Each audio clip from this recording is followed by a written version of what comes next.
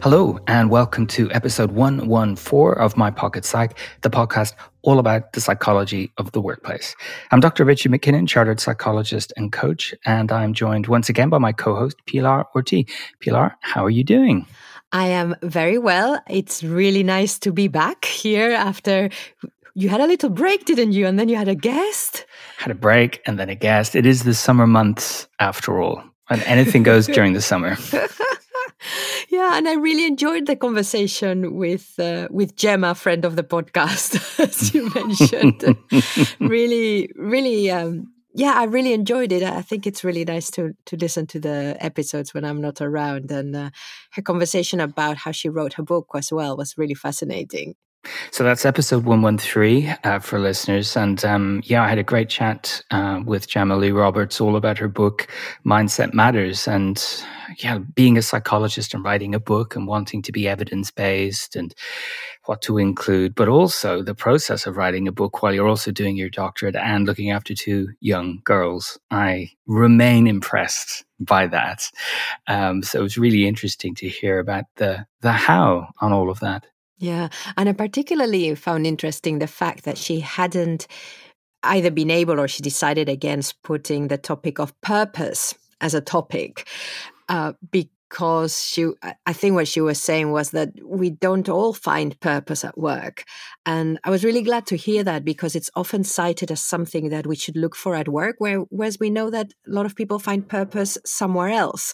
So it was very interesting from what I understood, and correct me if I'm wrong, that she hadn't found the mass of evidence to warrant putting it in as a topic. Absolutely. And purpose can be quite a daunting topic anyway. And you're right. Work does not sit at the center of everyone's lives, nor should it, in the sense that it is a temporary thing, and it can be taken from us. So, being part of our identity, part of our self-concept, yes, but we can derive purpose and meaning in lots of different environments. And it's a tough nut to crack. It's a tough thing to figure out. So maybe a whole book by itself, around that purpose bit. I try and link it to values. I try and link it to people understanding what matters to them and exploring how they can do more of that. It doesn't need to be an overarching, this is my purpose on this planet. But often that's a source of feeling uncomfortable because you haven't got that figured out. And I don't know that you wake up one morning and realize this is my purpose. Yeah. At least not everybody does. So it shouldn't be a prerequisite for feeling engaged at work. Yeah, exactly. And the other thing I wanted to ask you is, are you okay, Richard? I okay? Because you mentioned in the episode that during your house move, you had turned on the push notifications for email on your phone, and then how stressed that made you feel. And I thought, why has he done that? So are you all right? Is all of that settled now? It's all settled, and I can tell you all the notifications are back off. So I don't find out when someone is emailing me until I want to have a look. And I think it more reflects, it reflects your go-to when you're really under pressure, but also when you're not in control. So if anyone listening has ever bought property in the UK, it's possibly one of the most demoralizing and anxiety-inducing things, just because at any moment the whole house of cards could fall apart. And often, I won't say always, but often there's a sense that a legal professional emails you something, and when you email back, they're not around for a few more days. So there was a real emphasis on, I need to know quickly, I need to know immediately so I can respond immediately to keep this on track. But it was definitely, I kind of hinted at this with Gemma, it was a time-limited way of dealing with this. I couldn't live like that on a permanent basis. I couldn't be happy if my phone was pinging every few seconds with emails. I did it with intention, and I still didn't like it, but it served a purpose. Yeah, and I was thinking that this is a great example of using technology to help you. Not having those notifications was being more stressful than having them at that point. Exactly. So you tweak that. And then I've just got one more thing, just because it feels like I've been away for ages. It actually does, yeah. I'm reading a book at the moment that, listening to Gemma, I thought that would also interest listeners, which is called This book will fix your life, and it is by Helen Thompson, who is, I think she's an editor at New Scientist, or she's got some editorial title there. And it's a evidence-based book with lots of short chapters about lots of things, like there is one on loneliness, there's one on sleep, there's one on habits, and I'm finding it really easy to read. And I thought it would be of interest to maybe even you, if you haven't read it, just to see what's been written around, and to listeners, of course. Now that you've described it that way, I think I have that book and have read it, which the two don't often overlap for me. The number of books doesn't equal the number read. Yes, I got that as part of a subscription to something, I recall. It's really good. It's a really nice summary of what the research says and some of the myths about these topics. So yeah, I second that. We'll put a link to it in the show notes.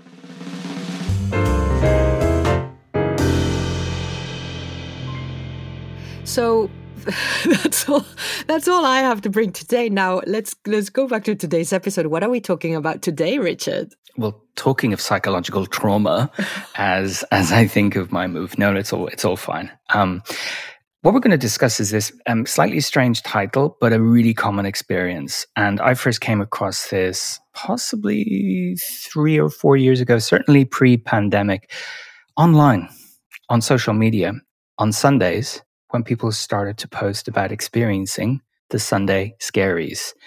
I was really intrigued by this, and the more I read about it and the more that I saw what people were experiencing, the more I noticed it being mentioned. So there's some kind of confirmation bias going on there. But as a phenomenon, what Sunday scaries mean is that so if you work Monday to Friday, on Sunday, people were reporting they were getting more preoccupied as the day went on with what was going to happen on Monday, Tuesday, Wednesday, and so on.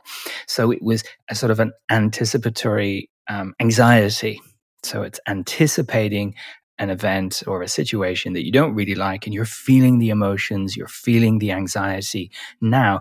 And the reason that it's a problem, or could be problematic, is that it really eats into the weekend. So people were beginning to mentally time travel and start to experience those negative emotions for things that hadn't even happened yet. And, beginning to lose some of their focus on the stuff that's meaningful to them outside of work.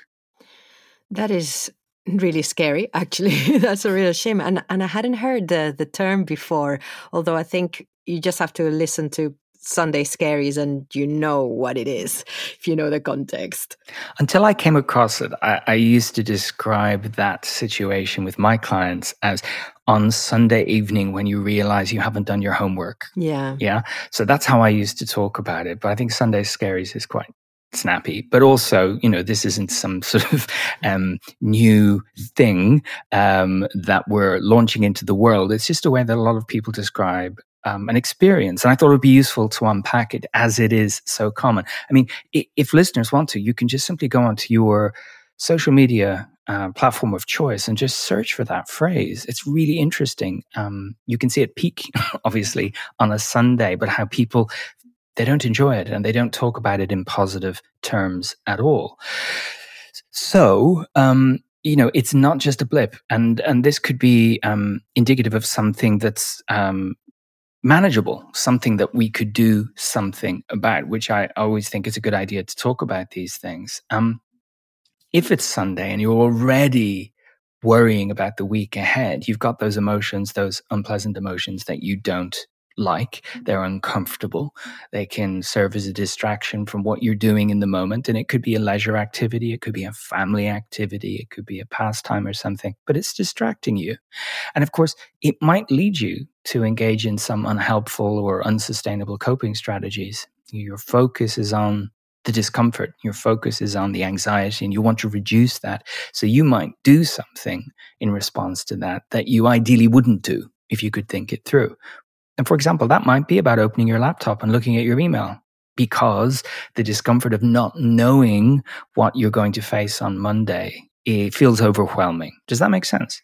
Yeah. And I suppose for me, what I'm hearing also is that I imagine that if this happens one-off, we all have times when we have certain things more on our mind than other times. But are we talking about something that is recurring? Is that when it's an issue? Absolutely. And I'm thinking that as well. That I've had weekends where I look in my calendar and I go, who planned this? What idiot said yes to all of this? But that's not every weekend or anything like it.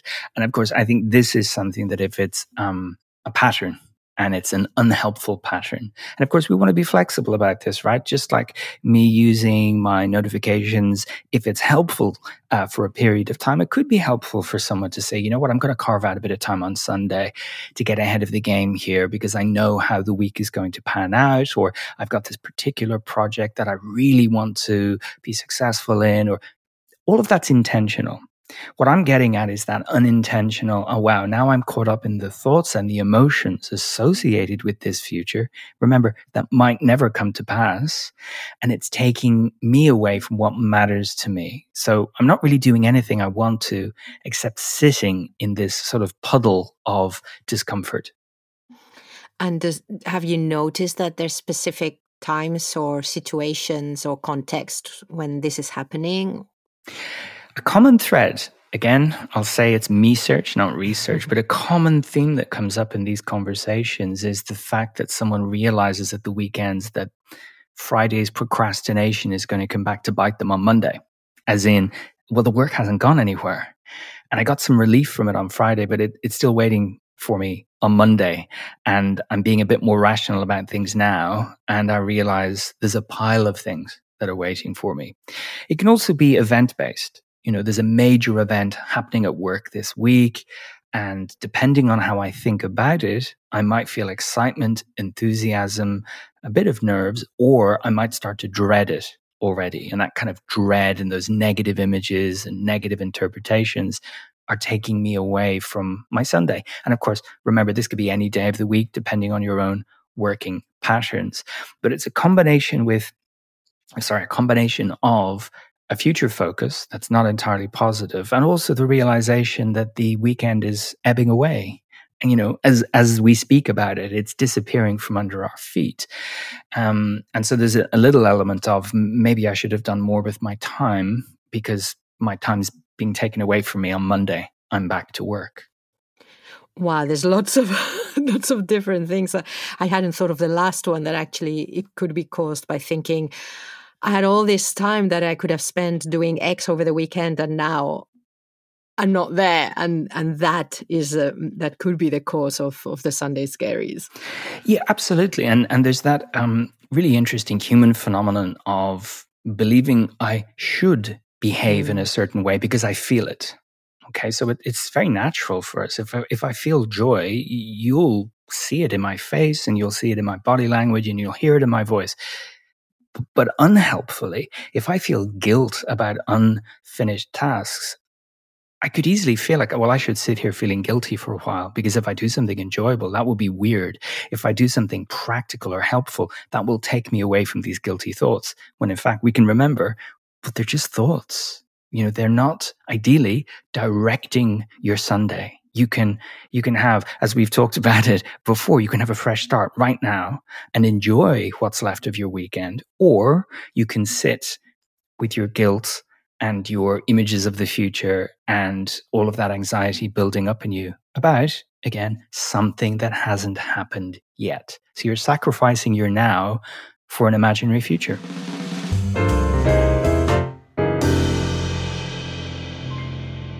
I find it also fascinating still, because the fact that we're doing that, and so Richard, what do we do then? Is there, or what do you usually suggest that people do if we're finding this is happening, and especially if it's happening regularly?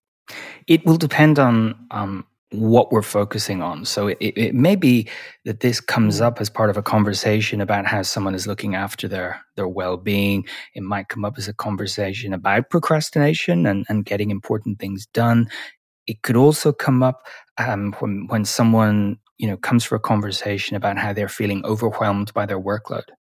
And that's another really common example of that I'm just relaxing in the weekend and I think of work, and it seems to activate a tsunami of thoughts and emotions about work. And now I can picture being overwhelmed. And now I can think of my email inbox and all of those demanding messages and so on. So how we approach it is very much a function of how upsetting this is for the person, how disruptive it is, how much of a priority it is. But what we try and do is stay away from how can you feel more positive about this and focus instead on what can you do about this situation, and separate the thinking and feeling from the doing. So there's one angle which is all about planning and organizing. Anything that we can do to get ahead of the game on week 1 for week 2, 3, and 4. So a weekly review, sitting down with your calendar and looking at your commitments and carving out time to get things done and making a note of what hasn't been complete so that you can get ahead of it and maybe carve out some time on Monday. But anything, instead of dashing out of work with huge amounts of relief on a Friday, taking that time to say, let me just get ready for next week so I don't feel so ambushed or surprised or overwhelmed. It's very simple, but it can have a very big impact. Similarly, a lot of the time when we feel anxious about future responsibilities or activities, it's because they're floating around in our head and they bang around in there quite noisily. So anything that we can do to externalize that. So that's just a fancy way of saying making a list. Write it down. Write it down. Get it out of your mind so that you can see, well, instead of overwhelm, it's actually 6 things need to be done next week. And actually, if I think about those 6, there's only one thing that's the equivalent of the dumpster fire that actually I don't feel so great about. So we're moving away from very generalizable, whoa, it's terrible, to, no, there's one thing that's bothering me. And that can have a really big impact on how we think about it. And it struck me working with people on the topic of productivity for years now, simply taking that time to think ahead to the next week and the week after that helps you spot things like bank holidays, colleagues' holidays, or as we're getting into now in the UK again, rail strikes, things that if you look ahead, it will change your plan. And it's great to find out about this stuff before it happens. So that's the sort of planning and organizing, and that's stuff that's within your control. You can decide to do this, it informs you, and you can make decisions on the back of that. So that's kind of one response. Does that make sense? Yeah, completely. It's all practical, right? Mm-hmm. The other side is bringing our friend psychological flexibility to the table and looking at the skills that we can use so that this is not as disruptive. Because all the planning in the world may not help you with a really challenging relationship at work. So you are in order. You've got all your stuff organized and you know what you're going to be doing, but there's a person that you're dreading interacting with. So what do we not want to do? We don't want to eat up our Sunday worrying about things that haven't happened yet or may never happen. So one of the things that we can do is practice our diffusion skills. And by way of reminder, diffusion, that's anything that we do to get a little bit of distance from thoughts so that we can look at them, not through them, so that we can see them for what they are, not what they say they are. And with this kind of anticipatory anxiety, they're very much the kind of thoughts that say, pay attention to me now because I'm telling you this is going to happen and it's going to be terrible.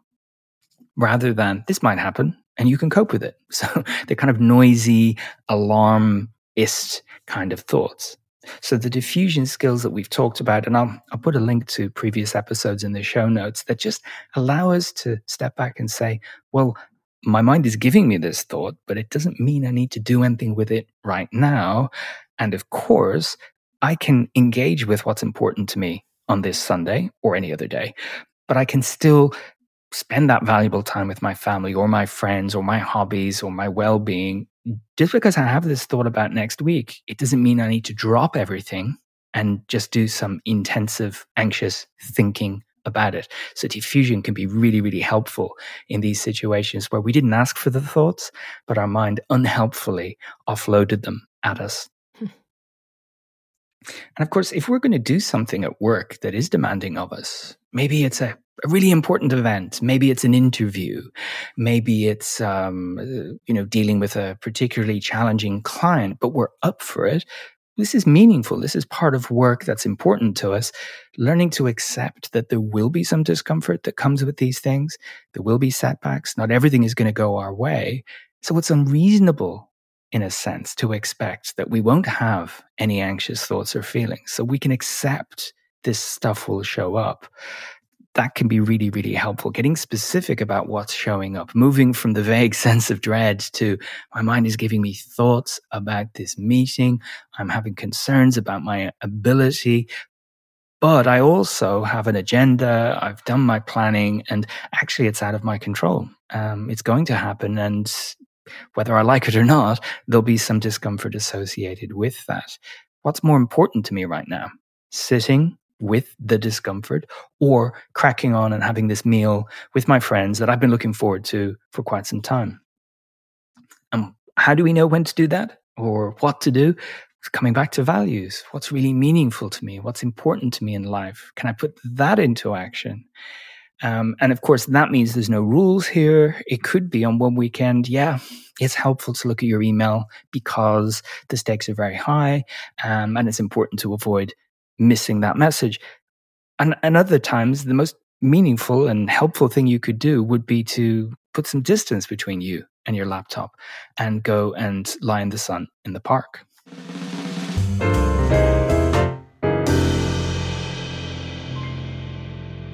Does that make sense? Yeah, completely. There's something that came to mind, Richard, around the planning and organizing, which is something that I realized I started doing, which is when I would notice that my Sunday evenings and probably afternoons already would suffer if I had something really important on Monday. Mm-hmm. And because of the nature of my work, I just decided I'm not going to deliver any workshops on Monday. In fact, I'm not going to have any client meetings on Monday, nothing, as long as, if I can do it. And so it's formed part of my planning, has been leaving Mondays empty so that, because I know it will eat up into my Sunday evening. Mm-hmm. And that's a great example of something that's within your control. Well, yes. But it's great. So we can each ask ourselves, well, what could I do about this? I try wherever possible to do something similar. I want to make sure I don't need to be somewhere far away early on a Monday morning because that will start to annoy me. Not really upset me, but it'll be like, I've got that. I've got to get up at 5 tomorrow. It's kind of eating into my weekend. Yeah. There'll be exceptions, and we always need to ask ourselves, well, why would I say yes to this? And how important is it to me to do this thing? But also, what's amenable to change? What could I nudge in my schedule, or what could I say no to the next time a situation like this comes up? And that brings me to my final point about this. We can use diffusion skills. We can plan and organize and work on minimizing any tendency to procrastinate. But we need to learn from this as well, because as long as we're working, there will be more Sundays. So we want to make sure that we're not putting a sticking plaster over this and be really honest with ourselves that actually, what's my contribution to this problem in the first place? And what am I going to do different this week to reduce the opportunity for my mind to set off alarm bells on Sunday? The focus is not, I never want to have these thoughts. The focus is, well, what can I do about this, and not wait till Sunday to think about it? So we don't want to have our weekend evaporate in front of us. we don't want to also engage in any kind of coping strategy that takes us away from the kind of person that we want to be. But anything that we do that I've outlined here, it underlines the point that it's not inevitable that we'll feel this. And that's something that's come up in a lot of conversations in coaching, that doesn't everyone have a nightmare of a Sunday afternoon? I have to say, well, not everybody does, but even if it was super, super common, wouldn't you want to not have this experience? So it's not inevitable. What we can do is take these thoughts and worries and mental noise and just sort of demote it to being a backseat driver It's there with us on our journey, babbling away, but it's not in the front seat driving our car. We're doing that. So we need to remember, no matter what pops up, we can still decide, I will go for that lunch, I will go for that run, I will sit here with my kids and watch a Disney film or whatever it is that we do on a Sunday. And it's not just Sundays. So this applies to anything, We could have this kind of anticipatory anxiety 7 days a week. I mean, that would be really awful, but we could, because it's about the future, and there'll always be another day and another day and another day. So we need to be able to spot that and say, I'm upsetting myself now about something that might never happen. Pilar, anything to throw into the mix before we wrap up this episode? No, not much. It just strikes me that, as always, it's about realizing, having that awareness of something that's going on, deciding whether you want to do something about it, and slowly figure out what's under your control. That's a really nice summary. Yeah, thank you for that. And thanks to all our listeners for listening. Of course, we love to hear from you. So you can message us on Twitter. I almost forgot the name of Twitter.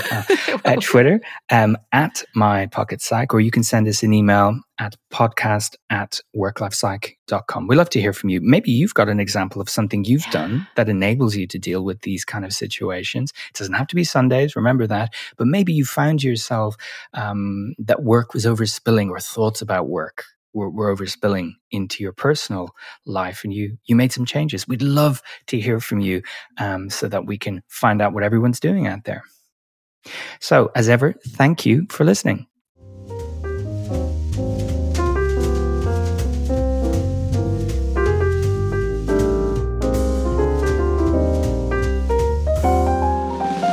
For downloading this episode of My Pocket Psych. To get in touch with questions and feedback, you can tweet us at WorkLifePsych, or leave us a message on the contact form at www.worklifepsych.com/contact.